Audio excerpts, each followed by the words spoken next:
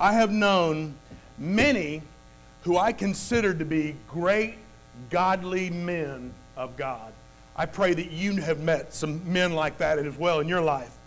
It seems like these men that I'm talking about, they've lived this exemplary life. They have preached life-changing messages, whether it be from the pulpit or with their lives. They have served the Lord, and they've done so with honorable motives. It has inspired me so much, and I'm so thankful for these men who lived Jesus in front of me that I just am wanting now God to do with me what those men did for me. I want my life to make a positive difference. I want to preach God's word with passion and power and integrity. And I want to do it most of all with pure motives. I believe that the Apostle Paul was this kind of man. This godly kind of man that we can all look up to. With Paul's great influence and Paul's great power in the early church, there is no doubt that Paul faced temptation to do things from an improper motive. We need to be careful of that as well. That what we do for the Lord, we do with proper motives. However, in my study of all the scriptures, not one time have I ever found a record of Paul, this great man of God, using his authority or using his influence for improper motives. He's always done it with honorable, pure motives. Instead, this great man of God was a living example of what a genuine Christian should be. Now, last week, we began studying a book of the Bible that caused change in countless people who made an unforgettable imprint on world history. In the first 7 verses of the book of Romans, the Apostle Paul showed us what a saint of God looks like.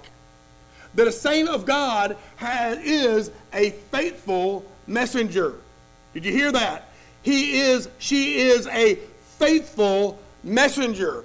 But he or she is not only a faithful messenger, she or he is a faithful messenger with a factual message, a true message, and also a very focused ministry to display and reveal that factual message. Now Paul, beginning in verse 8, turns the spotlight on himself. And when you do that, when you put the spotlight on yourself, you open yourself up to be seen with all your flaws, with all your misgivings, with all your misdeeds, and maybe with even your improper motives. But we find with the Apostle Paul, instead, beginning these 8 verses, that Paul reveals 9 traits of genuine Christian character that tell us in no uncertain terms what a Christian should be. It's my privilege to share with you part 1 of 2 this morning as I share with you and ask you to allow the Word of God to speak to you about what a Christian should be. On page 999 in the Bibles in front of you, if you want to follow along in Romans chapter 1, page 999, I want to share with you Romans chapter 1, beginning in verse 8. Paul says, first, say first. So before we go any further, you got to get this part right, okay? First, verse 8, I thank my God through Jesus Christ for you all, that your faith is spoken of throughout the whole world. For God is my witness, whom I serve with my spirit in the gospel of his Son, that without ceasing I make mention of you always in my prayers, making request if by some means now at last I may find a way in the will of God to come to you. For I long to see you, that I may impart to you some spiritual gift, so that you may be established. That is, that I may be encouraged together with you by the mutual faith of both you and me. Now I do not want you to be unaware, brethren, that I often planned to come to you, but was hindered until now, that I might have some fruit among you also, just as among the other Gentiles. I am a debtor to both Greeks and barbarians, both to wise and to unwise. So much as it is in me, I am ready. Praise God. I am ready to preach the gospel to you who are in Rome also. Today, let's place ourselves alongside this great man of God, and let's see how we measure up to the Apostle Paul. Let's take a look at what every Christian should be. First of all, every Christian should be thankful. Look there in verse 8. Paul begins. He says, what does he say first? He says what? What does he say? First, I thank my God through Jesus Christ for you all, that your faith is spoken of throughout the whole world. As Paul begins this letter to the Romans, he says, I'm thankful for you guys. I want to say this morning, I'm thankful for you guys. I'm thankful for your faith that resonates all over this community. But Paul begins to tell them how he has been profoundly touched by how the whole world is talking about the faith of this church. You see, Paul didn't plant the church at Rome. Paul didn't start that church. The faithful body of believers at Rome was started by somebody else. Some men would have been real jealous of such a successful church. Can I tell you that sometimes I have to fight off jealousy when I hear about all the baptisms going on at such and such a church? When I hear about all the great numbers going on over here at such and such a church, that I got to make sure that I'm not jealous. I mean, these Christians, though, in Rome, they weren't just the talk of the town. They were the talk of the whole world. Their faith was the talk of the whole world. Imagine for a second if they were talking over in Korea about y'all. In South Korea, for sure. That was a bad illustration now. How about in India? You got anybody over there? Anyway, in India, people are saying, man, y'all won't believe the faith of Bethel Baptist Church. You know that church over there in Anderson, Alabama? I mean, imagine that. Imagine in Asia, over there in England, down in Australia. Man, you are not going to believe the faith of that church over there at Bethel. Let us just desire to have that kind of faith that everybody talks about, the faith in the Lord. Everywhere that Paul traveled, people talk about the faith of these believers. Instead of being jealous, though, Paul chose to be thankful. He could praise the Lord whether it was part of his ministry or not. It didn't matter. The Lord was being glorified. He was thankful. Every one of us here today can take a lesson from this statement. God wants his children to be thankful people. Did you hear that, friends? God wants his children to be thankful people. 1 Thessalonians 5:18 says, in everything, give thanks, for this is the will of God in Christ Jesus for you. It's the will of God for you to be thankful. God has given us so many things. He has blessed us so much to be thankful for, yet for the most part, I fear that we're not thankful. Rather, we're thankless. So how do you go about cultivating a thankful spirit? I think the real answer lies in placing Jesus at the center of who you are. The real answer in cultivating a thankful spirit is placing Jesus as the primary focus, because when you place him as the primary focus in your life, can I tell you, you will always be satisfied. Jesus never dissatisfies. He always satisfies. On the other hand, if it takes some material possessions for you to be satisfied, if it takes physical blessings for you to be satisfied, you're likely going to be depressed. You're likely going to be disappointed. You're likely going to feel defeated. For example, when church attendance is down here at Bethel, that is when you choose not to come, when you choose not to come and worship with the rest of the church family, can I tell you transparently that I get discouraged? when church attendance is down, can I tell you, just being honest with you, that sometimes I get depressed? Can I tell you, when you choose not to come to plug in or to connect with the youth group or connect with your life group or whatever, can I tell you that sometimes I get disappointed? But this last week, I learned that if I get depressed when you don't come, I will likely get puffed up when you do come. In other words, if I take the blame when you don't come, then I'll probably take the credit when you do come. You see what God might be doing for your brother Bill today? The secret for me is this. The secret for me is doing what Paul said. First, be thankful. First, be thankful, Bill, that you got the privilege to preach the Word of God. Bill, be thankful, first and foremost, that you get the privilege of serving Jesus. First, Bill, be thankful that you get to serve God regardless of what they do. Amen? See, when that occurs, when I'm thankful, when I'm thankful with what God is doing, when I'm thankful for just being, or just thankful for being faithful to God, thankful for being faithful to what He's called me to do, faithful for just pleasing Jesus, I get satisfied. You see, genuine thankfulness results in genuine satisfaction. Greater thankfulness in your life will yield greater satisfaction in your life. So you have two choices. You can be thankless and unsatisfied, or thankful and very satisfied. You pick. God's given us all so many things to be thankful for. We ought to be thankful. I mean, we reap what we sow. You reap thankfulness, and you get to sow or harvest satisfaction. Which one do you choose? Tell me.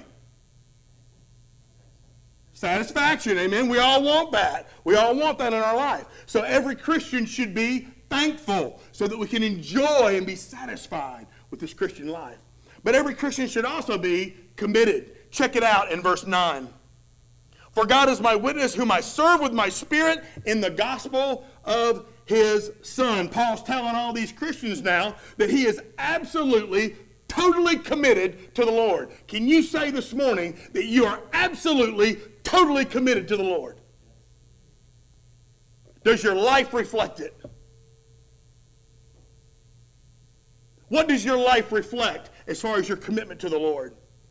For Paul, every word he uttered, everything that he wrote, everywhere he went, Paul was a living, breathing, walking, talking example of what a sold-out Christian looks like. How about you?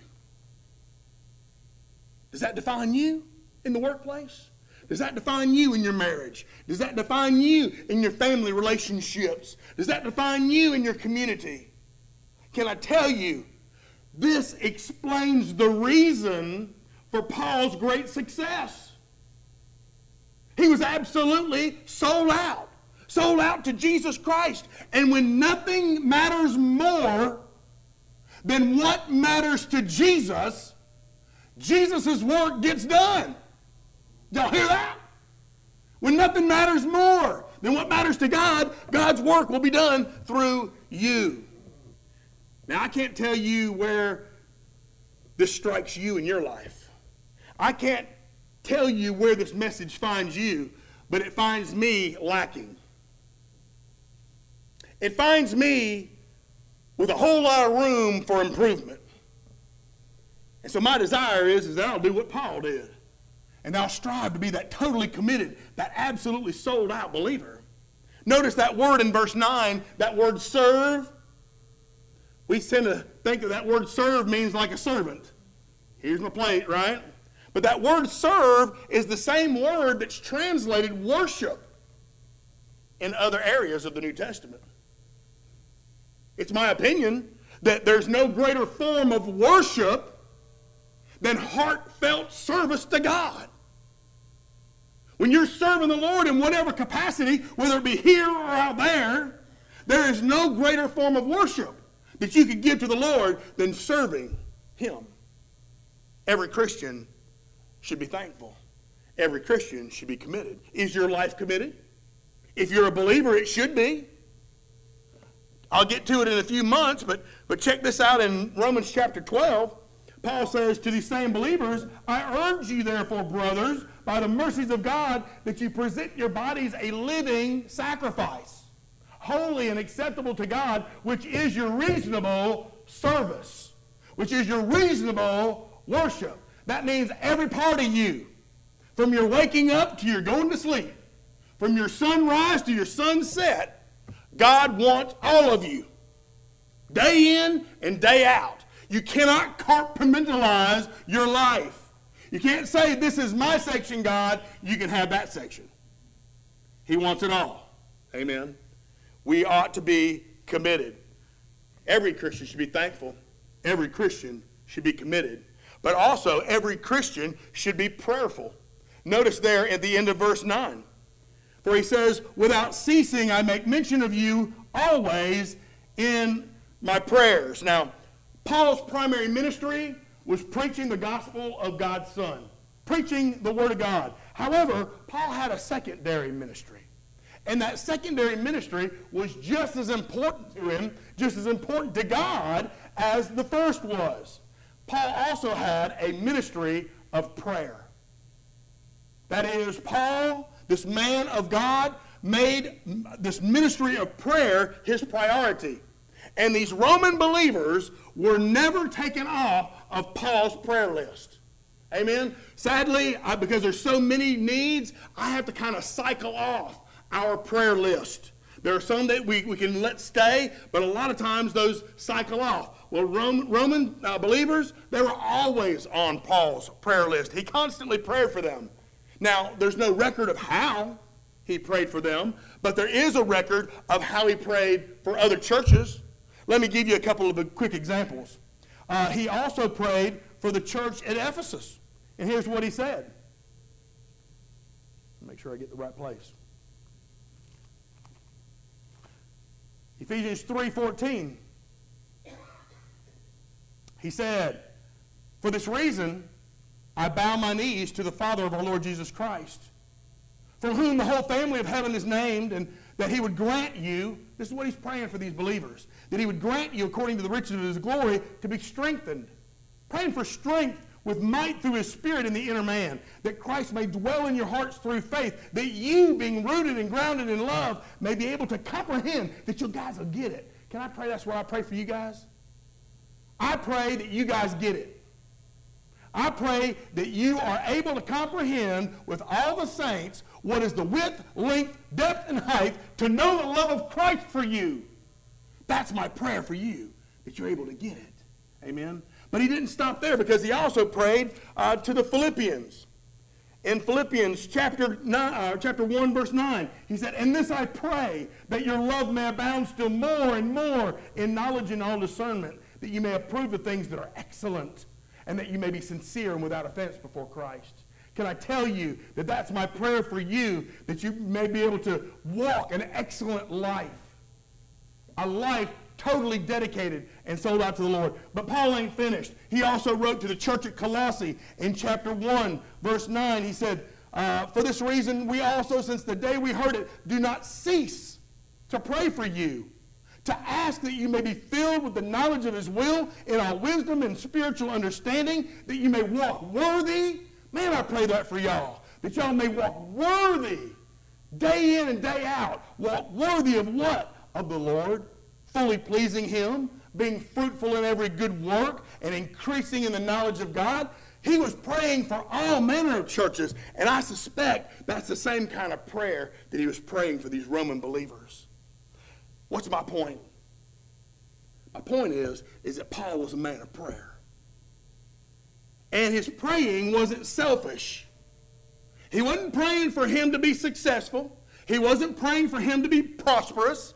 He was praying for others instead of himself.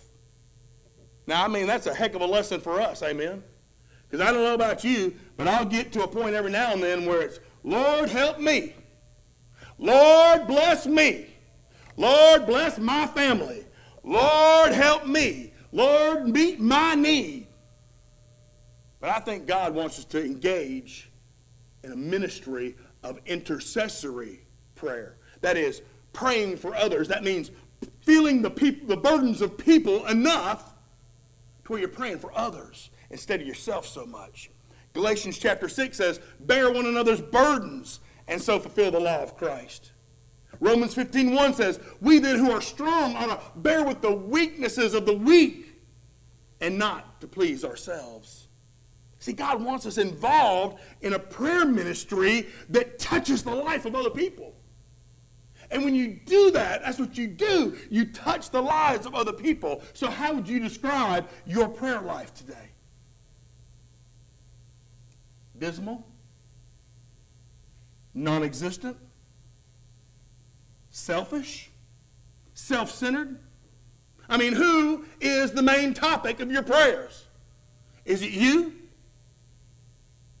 Or is it others? Again, I don't know about you, but this is an area where I think we can all improve. I also find that every Christian should be surrendered. Look in verse 10. Making a request, if by some means now at last I may find a way in the will of God to come to you. See, Paul didn't stop just by praying for others. What he also prayed is that he might be the instrument of God in answering those prayers. He wanted to be the one that God put feet on to answer the prayers that he's lifting up. His desire was to travel to Rome. That's what he wanted to do. But he was willing to surrender his will to the will of God.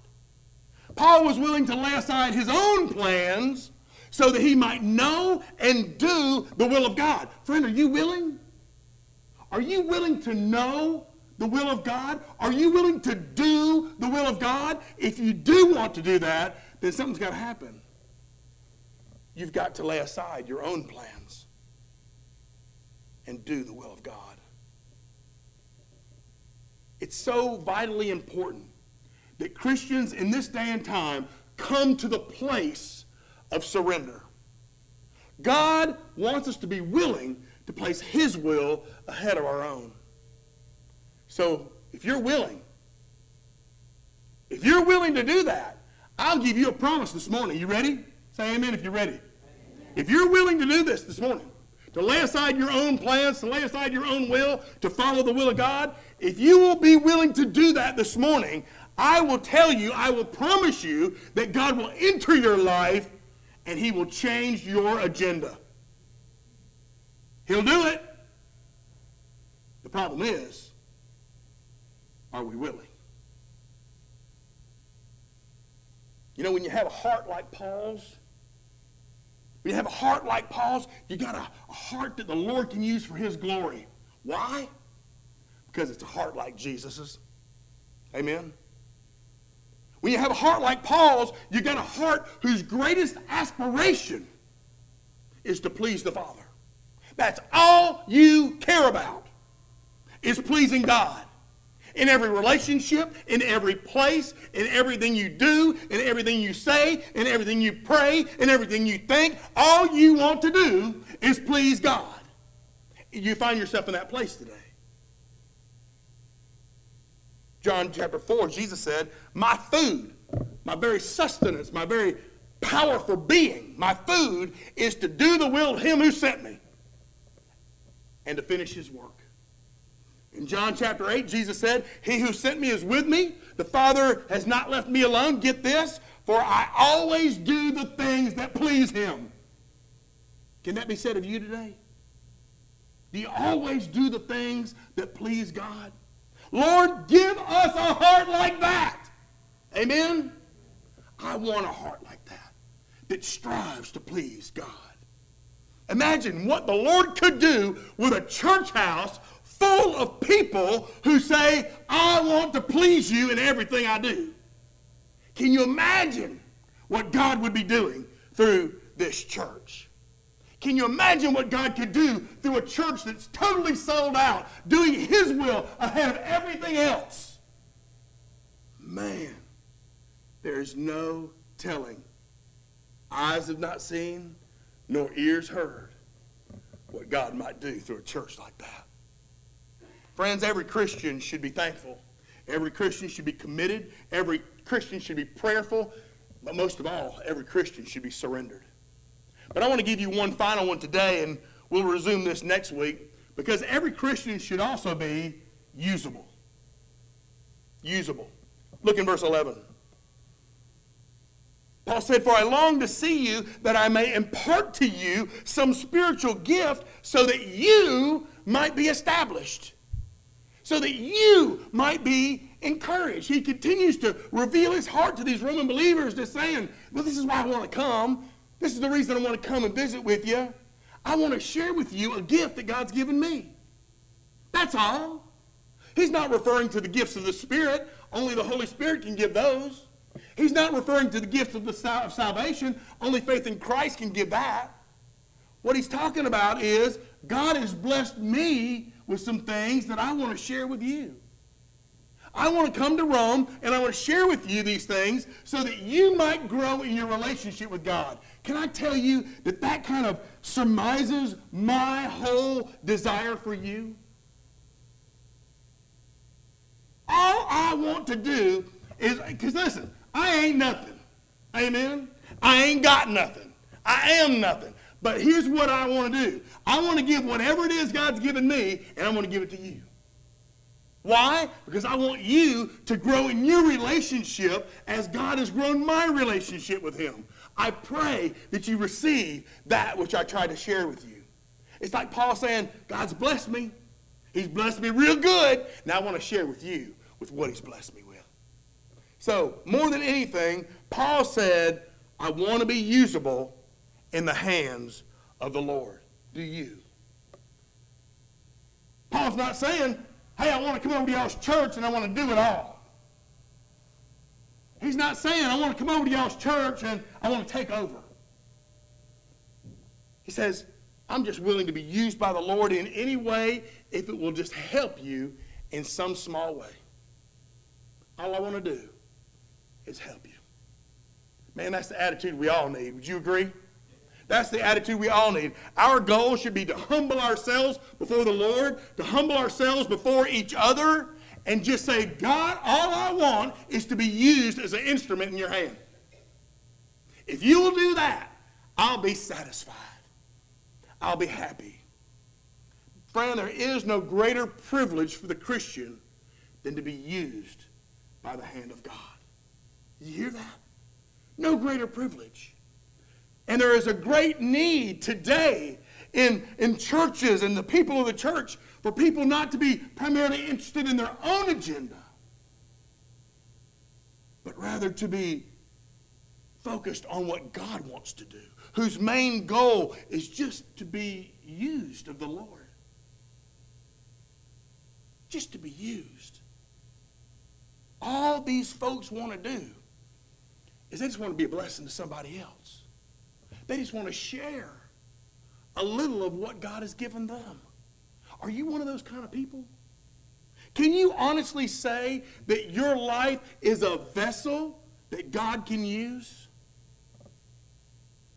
Is that your greatest desire, is just to be a blessing to somebody? Well, listen to what Paul wrote to Timothy in 2 Timothy chapter 2. He said, God's truth stands firm like a foundation stone with this inscription written on it. The Lord knows who are His. That's piercing. The Lord knows who are His.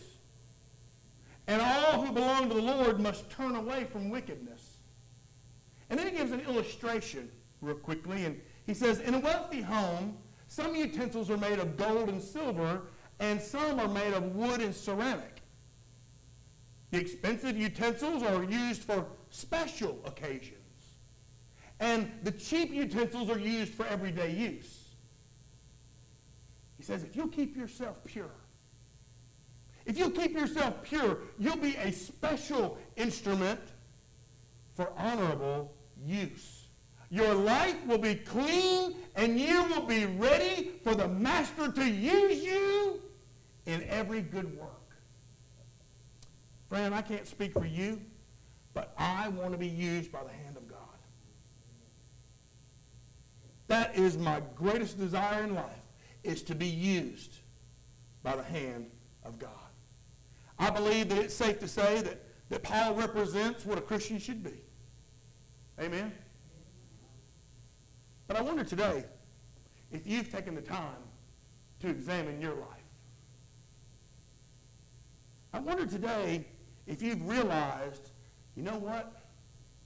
There are some areas in my life that need to change. Have you said, are there areas in my life where I just need to hush and be thankful? Amen? In other words, quit your complaining, quit your whining, just be thankful. Amen? I've been there. I am there. Amen? If you're honest, is your prayer life kind of dismal, kind of non-existent, kind of self-centered? If you're honest, are there areas of your life that you just need to surrender to the Lord? You know what they are. Brother Bill may not know what they are. My wife may not know what they are. But there are areas that need to be surrendered unto the Lord. Friends, are there any of you out here today who you're born again? There's no doubt about it. You are part of God's family. There is no ifs, ands, or buts about it. You are born again. You are blood bought. You are heaven bound. But you're just not usable in the hands of God.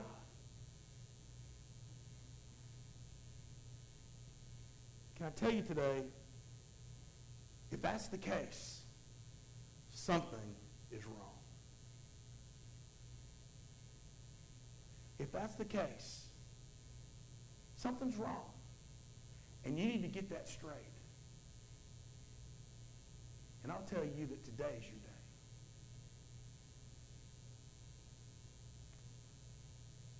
All God desires you to be is a faithful instrument in his hand. Don't fight it. You were born again to receive that privilege. You were born again by the blood of Jesus Christ to be used by the hand of God.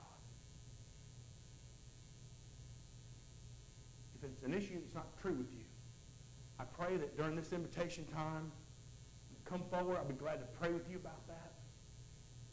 If there's something you know you need to get straight with the Lord so that you can be used by the hand of God, come forward. I pray you will do that. Whatever your need is this morning, whatever area needs to change or be aligned with this beautiful illustration of what a Christian should be, just come forward. Let's pray about it. Let's pray.